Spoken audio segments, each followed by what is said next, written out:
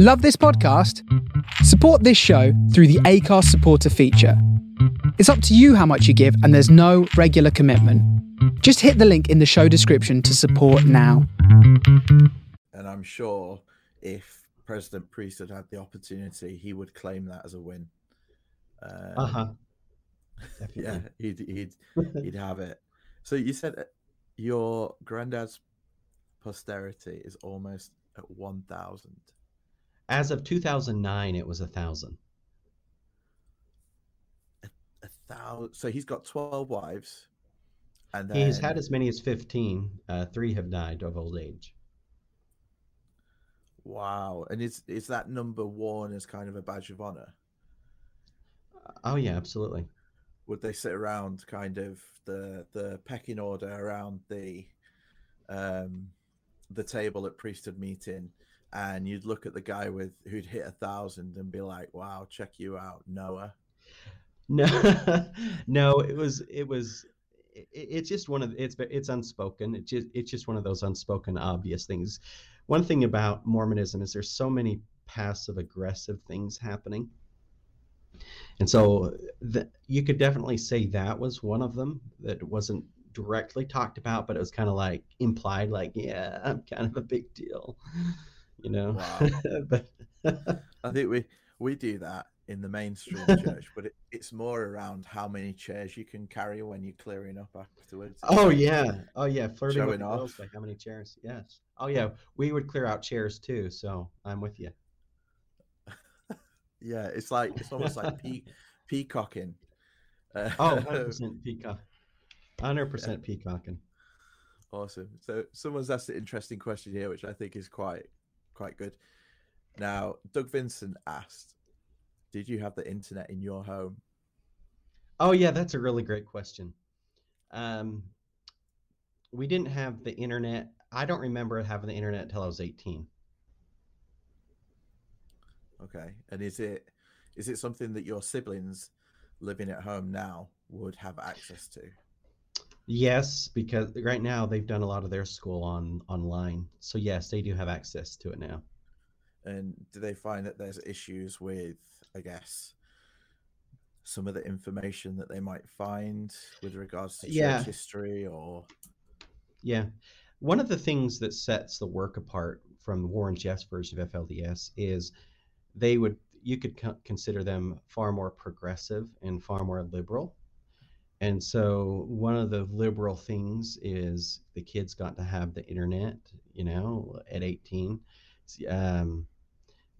They could buy clothes as long as it was anywhere from the store, as long as it was long sleeves and covered up your garments. So that's part of the, if you might call it, some of the progressive liberal side, if that's even a possibility in such a dynamic. Yes, but for whatever reason, internet wasn't available, and I was closely watched when I was getting on the computer and so forth. Yeah. And I think back then, I think it was the same for me, but I think my parents were more watching out for porn and things like that rather than church history. But these days, I think that at least in our meetings, they've stopped talking about the evils of pornography and different things, and now they're just talking about the evils of truth found on the internet. I heard something going around in the ex-Mormon community that the LDS Church says that you can now do soaking, and it's no longer what it was. No, it's interesting to get kind of an outsider's view. But soaking was something, it's really old. When I say really old, it's been around for a while, but it just hit kind of the secular community that Mormons, especially in Provo, at BYU, do this thing called soaking, where they treat God like a dinosaur, and they're like, if you don't move, he can't see us. So they get into bed together, and they basically have intercourse, but they don't move around. So the action, the bad thing is not kind of coupling together. It's the moving Mm-hmm. around. And for Oh me, my. what's the point? What's the point if you're not going to move around? But then there's something called the Provo jump, where what they do, I don't know how true it is, but what they do is they get into the soaking position and then get one of their friends to jump on the bed next to them, so they're involuntarily moving. And Oh my goodness. I just think that's what you get if you get enough Eagle Scouts together who really want to have sex. That's what I call take one for the team. That's funny. They will find a way. Yeah.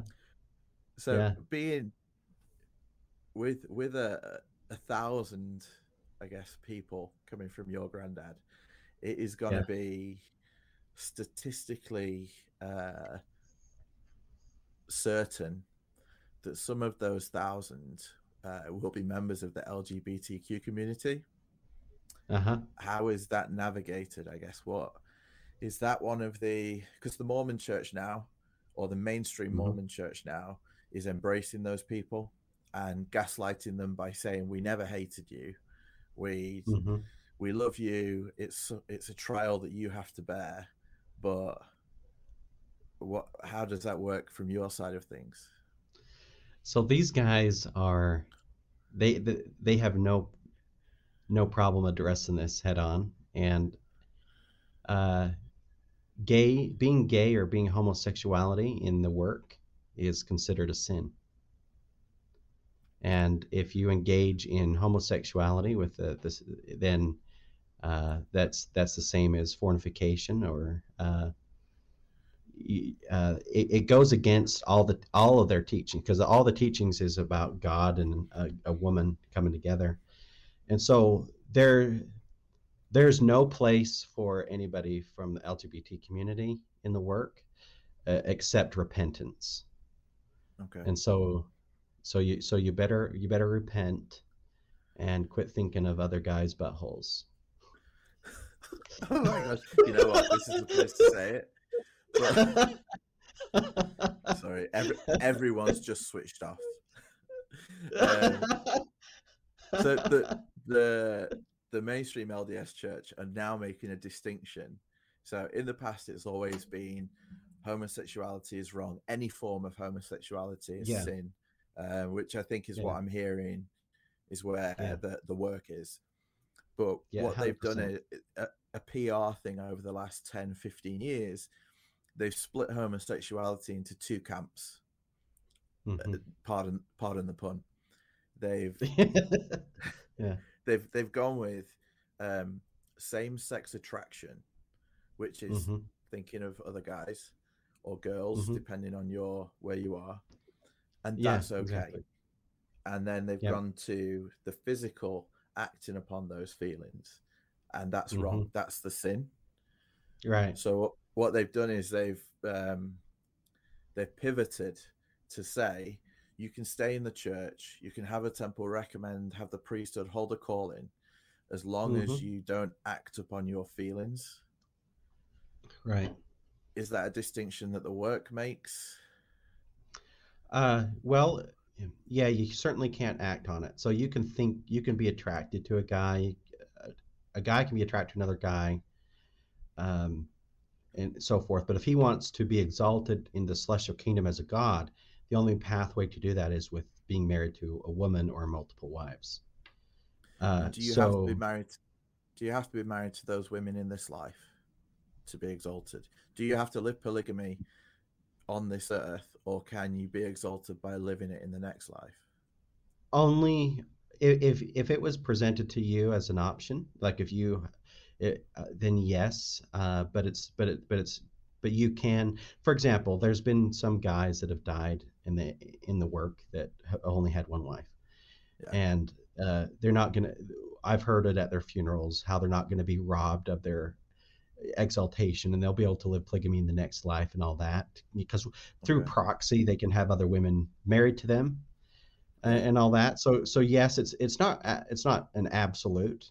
But if the priest come to you and say, hey, we think you should marry these two girls or these three women, and you say no, you're effectively saying no to one of God's highest principles or one of God's highest laws. So in that effect, then that would be an offense against God to say no to that. Yeah, it's just more of that reinforcing the arranged marriage and the fact that you really don't have any choice in the matter. Yeah. Because it's not Yep. just saying no to that, it's what you lose as well. So if you Oh yeah.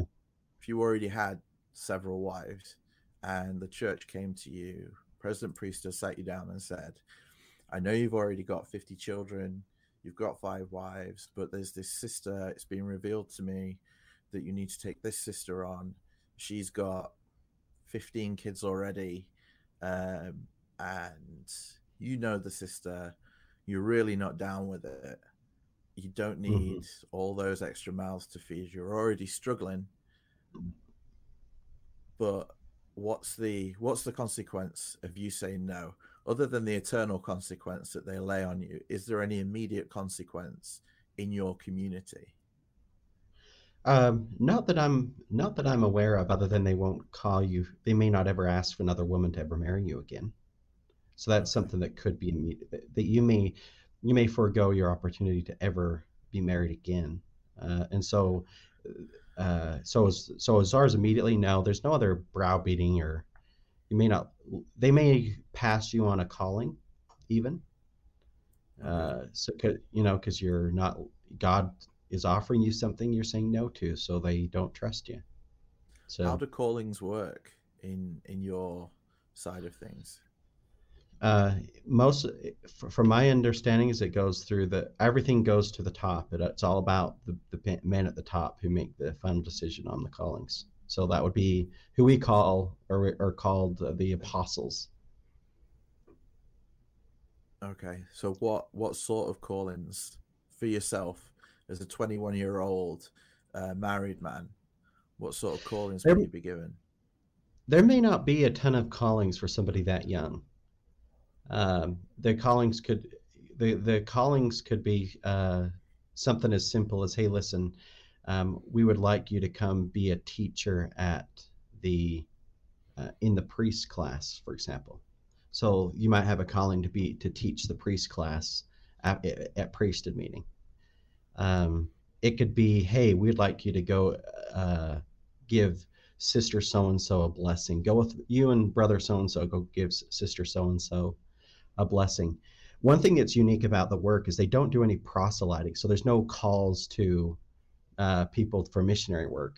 Although they do have a missionary program, but the missionaries are just serving the local community of Centennial Park right there. Sometimes the missionaries, they'll send them out to go work for 2 years and then turn in all their money that they earned while they were working to the church.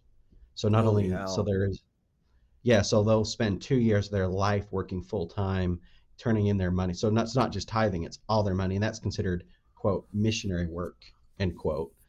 And so those kind of callings can happen. Those are the ones you want to avoid. Yeah, and there was some elements to my dad that was somewhat of a rebel, and that was one area where he was a rebel for. He never wanted any of his sons to be missionary. He's like, shit, no, you can just, that's another thing.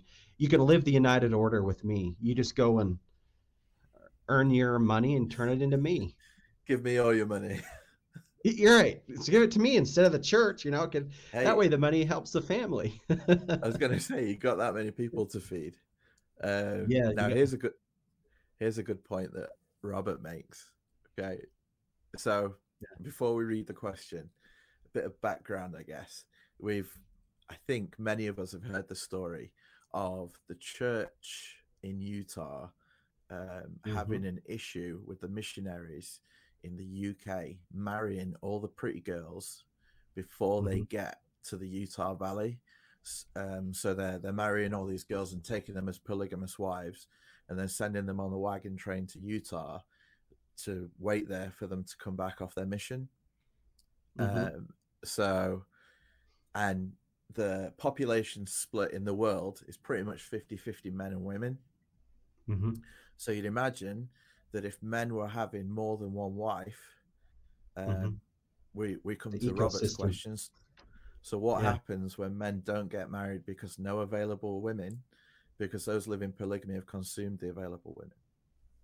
That's a real thing. And what we're talking about here is the ecosystem, the ratio of men and women that are born. Like, even though there's polygamy, there's still only about 50% men and 50% girls that are born. I think the ratio is like 47% to 53%. There's like 53% with girls and 40%. I think that's like the official number. I'd have to look it up. But so it's in the neighborhood of 50-50. Well, when you start giving a man 2 wives, 3 wives, 4 wives, 5 wives, and so on, it does mess that up. And so what happens is a lot of the young men who get a wife for the first time, it's pretty common that the men are much older. So they try to get the girls married early, which there's a direction I could go into. They hold this class for the girls to try and, it's from 13 to 18, they're holding right now to indoctrinate them on polygamy and so forth. But that's another direction I could talk here in a minute. But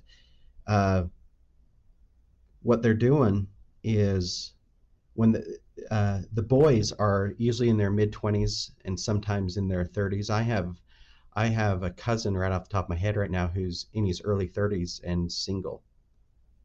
And so Wow. the young men just go longer. And keep in mind, they're not supposed to masturbate during all this either. Yeah. So yeah, so the men just get older and older. And the president priesthood, he yells at people in church. You know what I'm saying? So Yeah.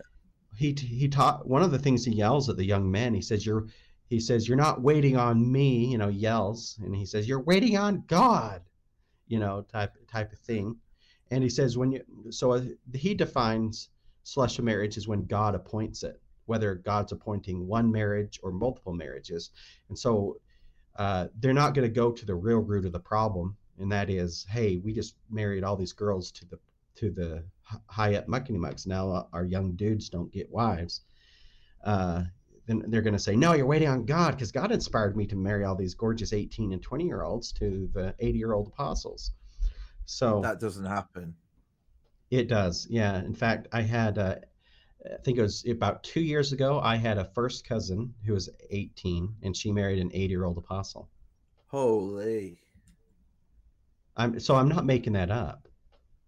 Oh my In gosh. fact, yeah, it's common. It's common that men in their 50s, for example, if they get married again, they already have an established family, and they're quite often marrying women. They're marrying a woman that is younger than some of their own daughters. You floored me. Just a moment of silence. That's crazy. Sorry. I know it's all very interesting. But that age gap, even today, like for example, my father and years. My wife's dad just took a polygamous wife, and she's younger than my wife, which is his daughter. Wow. Yeah. Okay. So talking about ecosystem. Oh yeah. So it throws off the ecosystem. Yeah. Do they also take into account, I guess, DNA diversity when it comes to intermarrying lines? They try to, but if God says to do it, it doesn't matter. Is there any room for a young man and a young woman to get to know one another and then, I guess, go to President Priesthood and ask for his blessing? They can, and there are instances where that happened. That happened to me in my first marriage, but they frown on it. They don't say it's not the ultimate way to do it. They teach that the ultimate way is for the highest way, which is the God's way, the celestial way, is for the men and the women for the priesthood to have their own inspiration that this girl belongs to this guy, and that none of them did any activities to try and stimulate each other's feelings. Kind of takes the power away. They are 100% power. So in other words, principle supersedes love. So love is something that comes later, because submission to authority is more important to love, which part of the things that started unraveling my awakening process was, here they claim to be apostles of Christ, and then I can read in the Bible where Christ is asked, what is the most important thing? And Christ says, all the laws and all the prophecies hinge on love. If you don't have love, you are nothing. Just paraphrasing. And I'm like, I'm not taught that in church. No. I'm taught submission to authority comes first, then love comes later. Pure obedience. Pure obedience. So this for me, where my mind goes, I think of myself as a 17, 18-year-old, 19-year-old, lovesick kind of young man. And when you have that attraction to someone of your own age, and then that girl who you were never, because I'm sure there must have been times when young men and young women were having relationships that were secret, off the books, and then that young woman is, say, being given to that young man's grandfather, or that has happened. You end up with some kind of adultery, because the relationship, I don't think, maybe I'm prejudging or assuming that the grandfather is going to be able to do everything for that young lady, that kind of make her heart jump and stuff, the way that his grandson did. And you end up with a really difficult situation there. Yep. Yeah, I do know of some firsthand experiences around that, firsthand incidences around that. Is there any way to get around that, or they just have to leave together? Well, there's nothing, if the marriage is final, there's nothing else to do. It just has to play itself out. Wow. Now, you spoke about missionary work. Do you get many people, I guess, joining the work to help it grow from outside? It happens from time to time, but it's extremely rare. It's usually people that join are fascinated by the origins of Mormonism, and also that has something to do with polygamy. But it's extremely rare. You rarely get converts. Yeah. And I think if you're fascinated by polygamy, there are easier ways to find out what's going on than practicing it. Yeah, exactly. So, and a lot less inexpensive. Yeah. So when it comes to getting married, you have the legal wedding, then the priesthood wedding. Now, when in the mainstream Mormon church, when you get married in your priesthood wedding in the temple, beforehand, you've gone through a washing and anointing. You've received your garment. Then you've gone through an endowment where you receive your signs and tokens.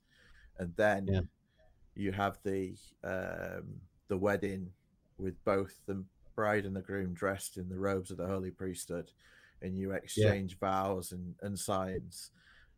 Is that similar to what they do in the work?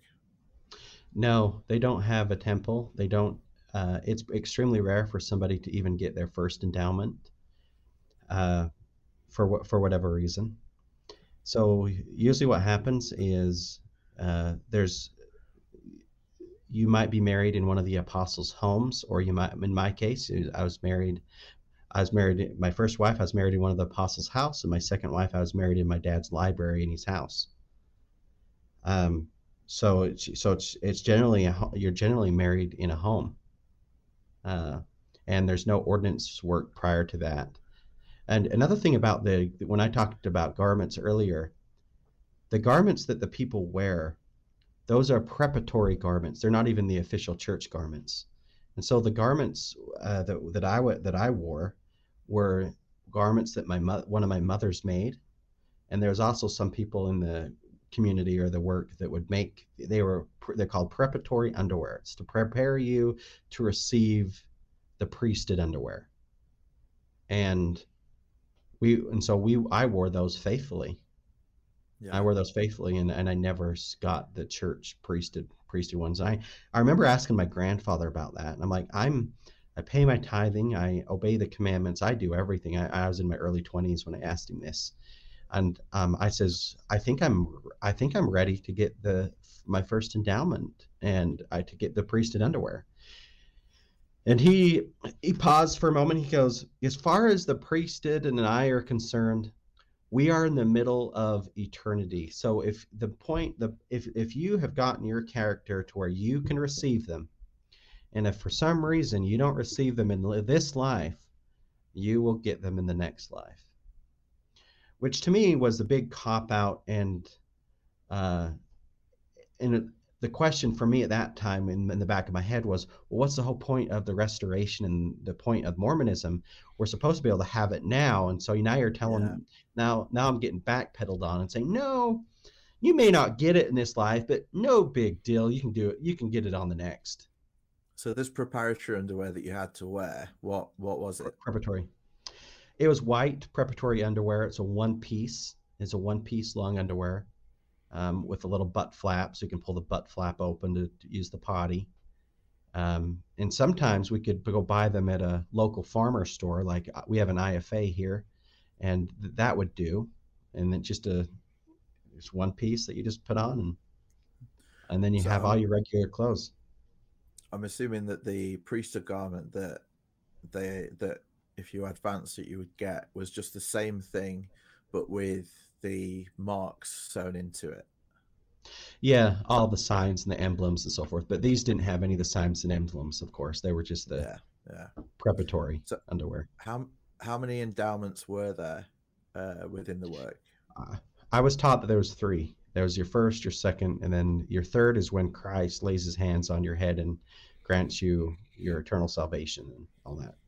Yeah, and I think to compare the two next to one another in mainstream Mormonism, I think, correct me if I'm wrong, Clayne, but what you were speaking about with regards to your first endowment is the washing and anointing, and where you get your garment. The second endowment in the work is what the mainstream Mormon church would just call the endowment session, where you receive the robes of the holy priesthood, signs and tokens, and then your third endowment, which is now a secret in the mainstream Mormon church, is your call and election being made sure. Yes. And we've had some people who've had that and then left the church and told everyone about it. And funnily enough, at least in the mainstream Mormon side of things, Jesus never made an appearance. Imagine that. I'm surprised they didn't even get to. I'm surprised they didn't even get a proxy Jesus or something. At least some guy to walk in and be like, "I'm here for Jesus." He could have been with smoke and mirrors, and I'm sure you could have had some Jesus character appear out of the smoke. Dude, it's like the whole Santa thing at the Christmas party. It's not the real Santa; it's one of Santa's helpers. Just exactly. Like that. It's not the real Jesus. Yeah, Jesus was busy. He couldn't be here for your salvation ceremony. Yeah, no, awesome. Okay, I know we're running short on time, but a couple more questions to ask, and then we'll start wrapping up. Someone's asked, what happened with your first wife? Oh yeah, that's a great question, Doug. So I was still in the thick of the work at the time, and she didn't want anything to do with it, and so she essentially left, and we ultimately divorced. And then the church arranged another wife for me, and so I had one daughter with my first wife, and she actually died 4.5 years ago from she had some kind of issue in her brainstem, and it burst, and it actually took her really quick. So yeah, that's what happened. Okay, no fun. So, starting to wrap up now. From your side of things, or from the mainstream Mormon side of things, when we look at polygamous sects like the FLDS, we kind of look down on them.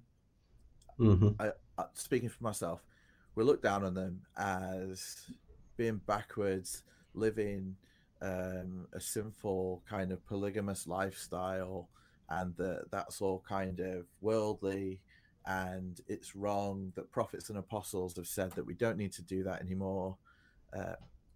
But do you think the same, kind of looking back over the fence at us, that we're wrong because we've lost this massive kind of main teaching of the church? Mm-hmm. Yeah. So growing up, the opinion of the LDS Church, the stance was they couldn't handle Father the priesthood, and so they got Mother the Church. And so they got that's how my grandfather used to say it. They couldn't handle Father the priest, so they got Mother the Church. And so the church could only handle milk toast, and they couldn't handle the meat of the celestial law of plural marriage. So yeah, that's how they look at it. So you're up there as being. Oh yeah, we're the true ones. Yeah. We're God's chosen ones, and all those millions of LDS Mormons, they're just apostates following an apostate church. Yeah, no, I agree with that, 100%. So I know that you've seen on the Priesthood Dispatches page this week the church apologists who just visited the UK from the mainstream Mormon church. That was unfucking believable. Yeah, sorry for the swear word. No, it's fine. Because I think the mainstream church have now got to the point where they accept Joseph Smith and Brigham Young's polygamy and everything. Yep. And they kind of say, well, it was all kind of really messy, and we just don't do that anymore. So let's not talk about it. Yep. So want me to comment on what he just said? Yeah, let's, because I saw your comment on the page, and you basically said the same thing. That's unfucking believable. But why? Okay, because it felt like watching it. It felt like Joseph Smith and Brigham Young. They would get rid of those two characters if they could. Yeah. It's almost like they dirty our bathwater. It's kind of the feeling, and we would love to just see those two go away. That was one aspect of it. The other aspect that I thought was unfucking believable was Joseph Smith and Brigham Young. That was a foundational teaching to Mormonism, and how they shy away from it is absolute cowardice to what Mormonism was really founded on. Yeah. And so I really do feel like, and I really want to say this, if you're going to do something, I think you need to do it all the way and with a full amount of integrity. That's what I've come to. And as I personally have stepped into integrity, that's why I'm no longer a Mormon. I'm like, no, it's not for me. But if you're going to step inside the full integrity of what Mormonism teaches, the foundation, Brigham Young, Joseph Smith, you cannot bullshit yourself about polygamy. Brigham Young, Joseph Smith, John Taylor, they all talked about it as a cornerstone to your salvation. And so to shy away from it like how they've done is cowardice to the very thing that you're trying to say you're living to exalt yourself. Yeah. I genuinely think, as you said, if they could, they would take everything, not everything, but a lot of the things that Joseph taught about polygamy, about some of the treasure digging, things like that, and they would put it down the memory hole so far that we'd never find it. Doug said as well, as we mentioned earlier, they buried the fact that Brigham Young taught the Adam God.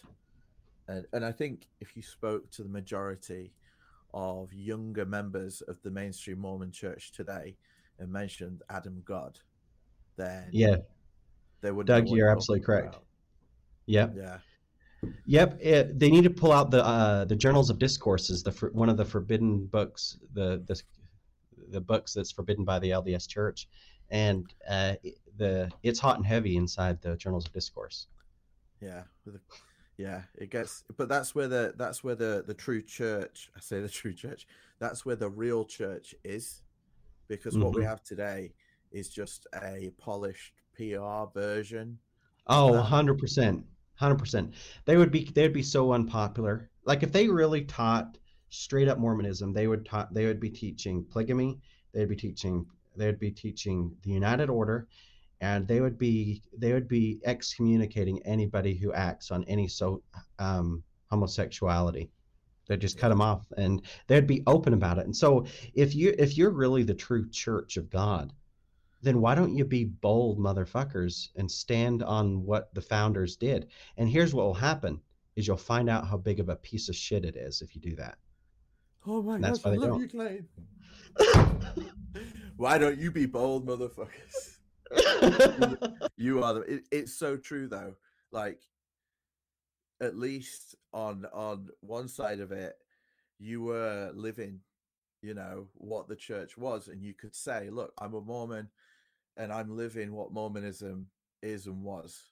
Whereas on this other side of it, it's more, I've got a card because I'm a member of this business, and I feel really good about being a member of this business because we've got all this money, and it applies to my sensitive kind of sensibilities about living morally and different things. But yeah, it's total bullshit the way that they just jettison everything that the church was.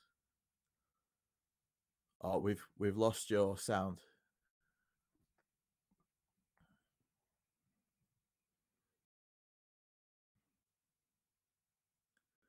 No, we've lost you.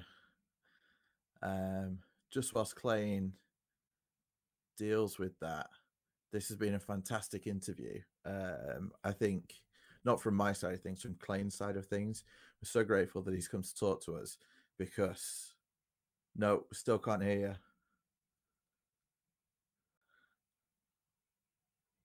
Because the community that he's stepped outside of now would be are so much more militant, maybe, in the way that they live their gospel and the way that they live their lives, that when someone does leave, it's much more of a physical separation. I think we've got you back, Clayne. How about you can hear me now? Yeah, we got you. We got you. Okay. Fantastic. Yeah, I heard everything you had to say. I agree. What I wanted to say is this before we close this is if integrity ever becomes important to someone's life, you'll find out that Mormonism will not live on that rock. It will crumble very quickly on the rock of pure integrity. Yeah. And what I find very interesting is the people that stay inside Mormonism is they have to break the Mormon integrity to make it look better. Like to stand inside the integrity of what the founders taught, you're gonna look like a freaking moron. You're gonna look like, who the hell are you? Like one of the big things that I talk about is like, if you have apostles that talk to God, this is not me being angry at these people. If you have apostles that talk to God, then why are you so behind on all the social movements? Wouldn't you be leading social movements instead of waiting to where it becomes so ridiculous that, oh yeah, we actually ought to embrace our LGBT community? You know what I mean? It's yeah. Why are you 20 years behind the ball? right. And it's so obvious that that's the case as well. But Yeah. I genuinely think it's down to the age of these people leading the church. You imagine now the mainstream Mormon church has a President Nelson, who's 97. Yeah. So he grew up in a polygamous kind of environment. He grew up where men still had polygamous wives. They didn't take new ones, but his progenitors were polygamous, and he would have seen his grandfather with polygamous wives, maybe his father, I'm not sure. And he grew up in a time when being gay was illegal, and you go to jail, and people were killed over their sexuality. And you're telling me now that with that grounding, he can now look objectively and not feel like he's relinquishing his childhood, his whole upbringing, by bringing the church forward on the issue. I just think when one dies, maybe the next one becomes a little more progressive, and so on. But it's a flawed system if you have to wait for the guy at the top to die before we can accept human, just something that people can't change about themselves. So, yep. But amazing. Thank you so much, Clayne. We could have gone on for a lot longer, but it's Thanksgiving and Clayne has a family to go and be with. So we're going to let him go in just a second. Happy Thanksgiving. I forgot to say at the beginning, being in the UK, unfortunately, we don't get to eat our turkey until December 25th, which is fake Jesus' birthday. But something to mention on fake Jesus' birthday is the Priesthood Dispatchers War Christmas Party, which will be taking place here on the Priesthood Dispatchers channel on the 21st of December. That's a Tuesday evening, 7:30 UK time. But if you're unable to attend the live stream, then that's okay. We'll be having competitions where you can enter before, and we'll judge and announce the winners during the party. It'll be here with the Brit Bengers, and you will hear more about it on the channel going forwards. But something else even better than that is Vesper Life. This is Clayne's website, and this is Clayne. So if you want to hear more about his story, he's got a book that is currently being edited called Echoes of Resounding Love, which is Clayne's biography, where he goes through. We've just scratched the surface. I'm looking forward to this book coming out in 2022, so we can go through that with him, and maybe even if you've got time, Clayne, get you back to and we can do a book review. And yeah, I'm looking forward to that. That would be amazing. All right. But if you do want to know more, head over to Clayne's website, vasperlife.com, where there's just more of the amazing insights and just truth, straight up truth and straight speaking that we've had in the last hour. So awesome. Absolutely. Okay. Thanks everyone for being here. Thank you for your messages in the chat. Clayne, thank you again. Yeah, thanks everybody. I appreciate the opportunity, Awesome. Petey. No, that's great. And we'll see you next week. Everyone stay safe and happy Thanksgiving for yesterday. See ya.